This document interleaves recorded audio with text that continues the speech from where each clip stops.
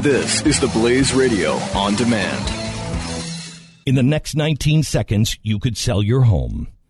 Okay, it's not going to sell your home, but you're going to take a big step toward getting it sold. Go to realestateagentsitrust.com and find an agent selected by my team, a professional who shares your values and speaks the truth. Sell your home fast and for the most money. Get moving at realestateagentsitrust.com. Glenn Beck. The Blaze Radio Network. So Stu walked in this week with a book, Democracy and Political Ignorance. And I just love the title of that because that's kind of what we're living in right now. But you talked to the writer, right? Yeah, I actually talked to him on Wonderful World of Stu, the program that airs on this wonderful network you call The Blaze. He wrote a book actually about the Kelo case and about eminent domain and how that happened and how the government decided to try to take the property of all these homeowners who just wanted to live in their homes for really no purpose at all. It became obviously a big Supreme Court case, and many, many people on the right have pushed back against it. Some Republicans have not. But we had a discussion about that. Yeah. So Ilya Soman is on with us now. Ilya, how are you, sir? Good. How are you? Very good. So I want to talk to you about your book just a little bit, Democracy and Political Ignorance. Holy cow, those are the days we're living in, huh? Yes, one might even say the study of political ignorance has become great again. Yes. Why Small Government is Smarter is the subtitle. I don't see anybody, Ilya, fighting for smaller government. Even, quite honestly, even the libertarians don't seem to be fighting for smaller government at this point. Is smaller government, the idea, the principles that at least I grew up with, is that a thing of the past?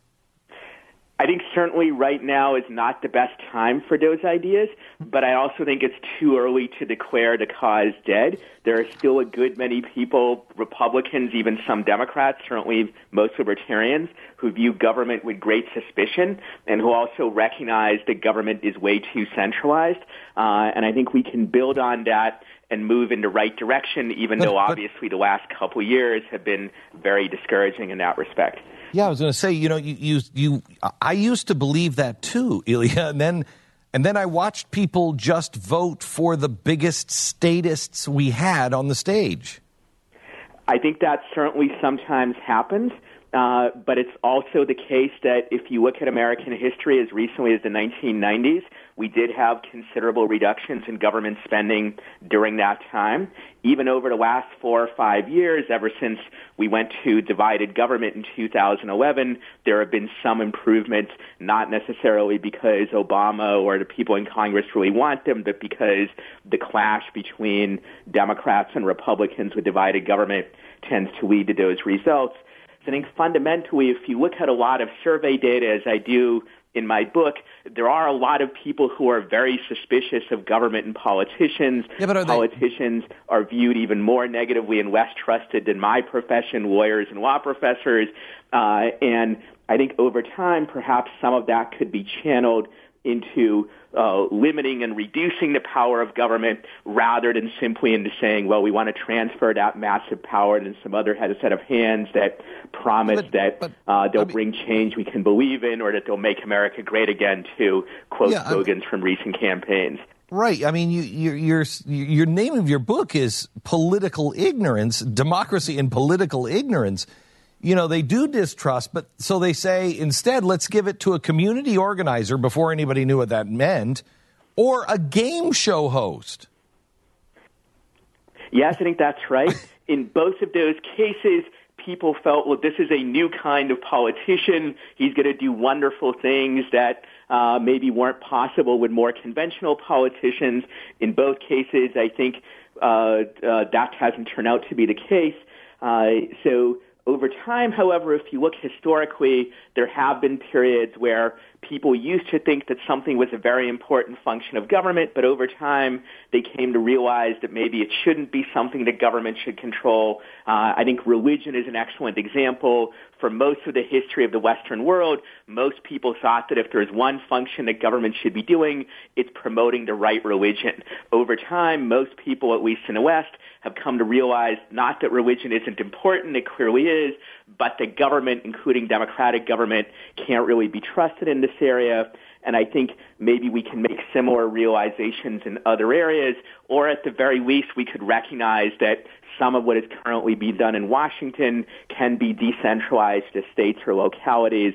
If you believe that, say, Switzerland can have its own healthcare policy or its own education policy and do pretty well at it, which it does, then the same should be true of Virginia or Massachusetts or Texas, that they're as big or actually in some cases much bigger than a country like Switzerland. So decentralization can also be at least a partial remedy for the problem of political ignorance, something I discuss in more detail in my book. Okay, so Ilya, that's good, but you're talking to four guys here and a listening audience of millions who pay attention and can actually read English or any language.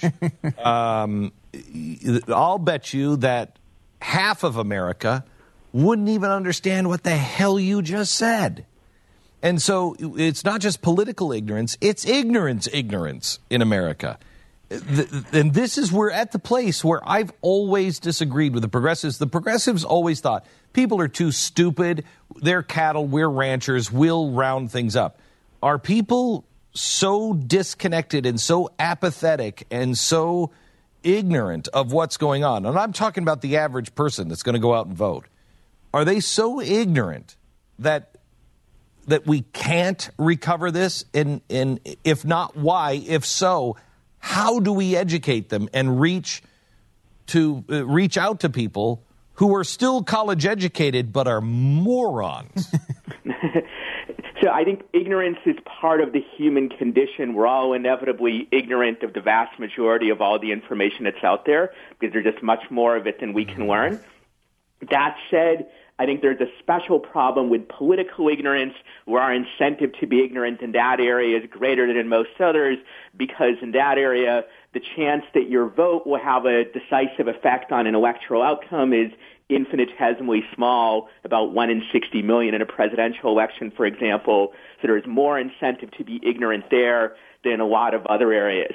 So I don't think we can get to the point where most voters, or even more than a tiny fraction, will be policy wonks and will pay really close attention.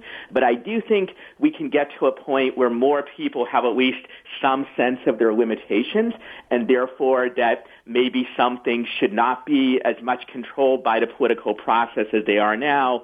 I mentioned the historical example of religion. We might say the same thing about other areas. I don't think this is a change that's going to happen overnight in a radical way, but I do think we can incrementally move in the right direction. If you look at survey data I mentioned earlier, people are already very suspicious of government.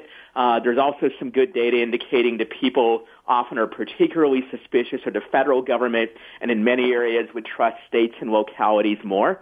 That can be built on. It's not something that can happen overnight, and there will be many painful and frustrating setbacks, like we're certainly experiencing this year. But I think it's too early to just give up, especially since the consequences of giving up are also potentially pretty dire. We do have a vastly overgrown government. We have many very dangerous initiatives involving government power coming from both the left and the right. So those of us who feel that we want to cut back on that, we owe it to ourselves and perhaps to society as a whole to do what we can to at least make things somewhat better. The way you are talking, I'm guessing, and you do not have to answer this, but I'm guessing that you don't like either choice for president. How did you ever guess that? I think they're both pretty bad. I think that's safe to say, at least from my point of view. Though I do think that the Libertarian Party candidate, Gary Johnson, while certainly far from perfect, is vastly preferable to those other two. Okay. So that you're going to vote for the Libertarian? Probably. Okay.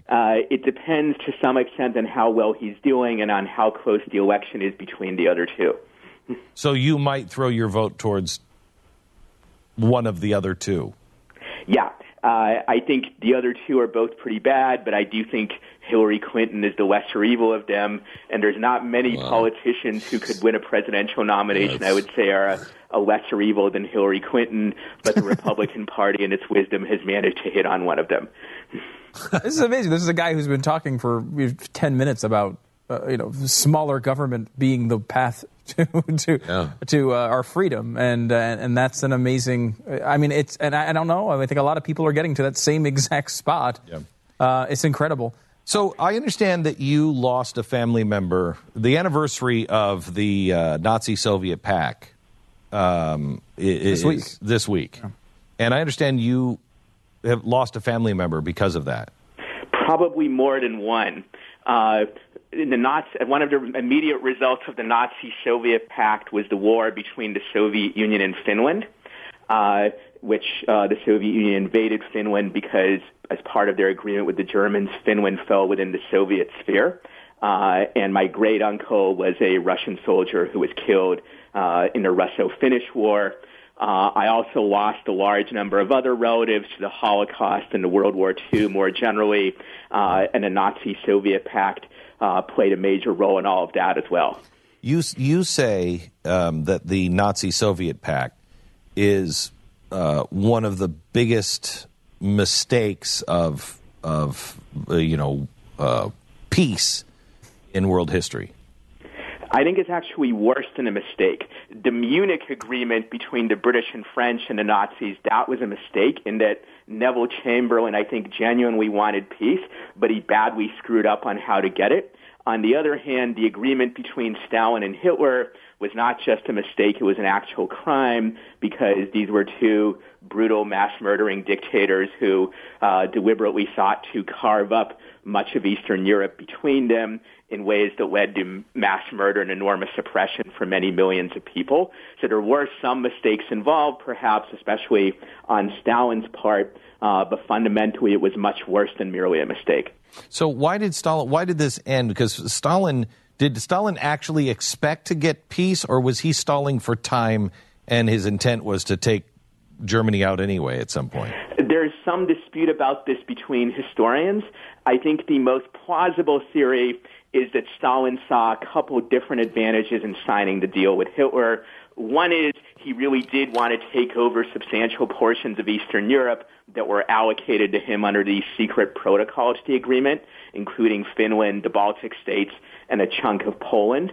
But he also thought that if he made this agreement with the Germans might then get involved in a war with the Western powers, as they in fact did. And he, like many people, did not expect that the Germans would conquer France as easily as they did. So he thought probably that he could sit back and enjoy the British, French, and the Germans tear each other apart while he could take advantage of the situation and take over as much of Eastern Europe as he potentially could, given that situation. When France fell, obviously, those expectations were in large part disappointed, though even then he for a long time didn't expect that Hitler would actually attack him. Real quick, I'm just curious. I mean, you're an author of Democracy and Political Ignorance, but you're also a law professor at George Mason University. If you had to rank the evil, Mao, Hitler, Stalin, how would you rank them? Because the world would always put Hitler up at the top. How would you rank those? I think it's a very hard question. It depends on how you want to do the ranking. If you just want to rank it by the number of innocent people that they slaughtered, Mao would have to rank at the top, probably as many as over 40 million people, which is more than the number of victims of Stalin and much more number of victims of Hitler. You could say, however, well, that was just because Mao ruled a country with an enormous population for 27 years, whereas Stalin ruled a country with a smaller population in China, and Hitler had only 12 years in power. So I think Therefore, it's difficult to say which was the most evil of those three. What I think is important to remember is, at the very least, that the three of them are comparable evils, whereas although historians are certainly aware of the crimes of Mao and Stalin, they get much less press and much less attention than those of Hitler do. And I think that's unfortunate, even though, as I mentioned before, I certainly lost relatives in the Holocaust and have no desire to minimize Hitler's crimes in any way. Oh, I know. Elia Soman, thank you so much. Professor of Law, George Mason University. New book, Democracy and Political Ignorance, Why Smaller Government is Smarter. Thank you, Elia. We'll hope to have you on again. Fascinating. Glenn Beck. The Blaze Radio Network. In the next 19 seconds, you could sell your home. Okay, it's not going to sell your home, but you're going to take a big step toward getting it sold. Go to realestateagentsitrust.com and find an agent selected by my team, a professional who shares your values and speaks the truth. Sell your home fast and for the most money. Get moving at realestateagentsitrust.com.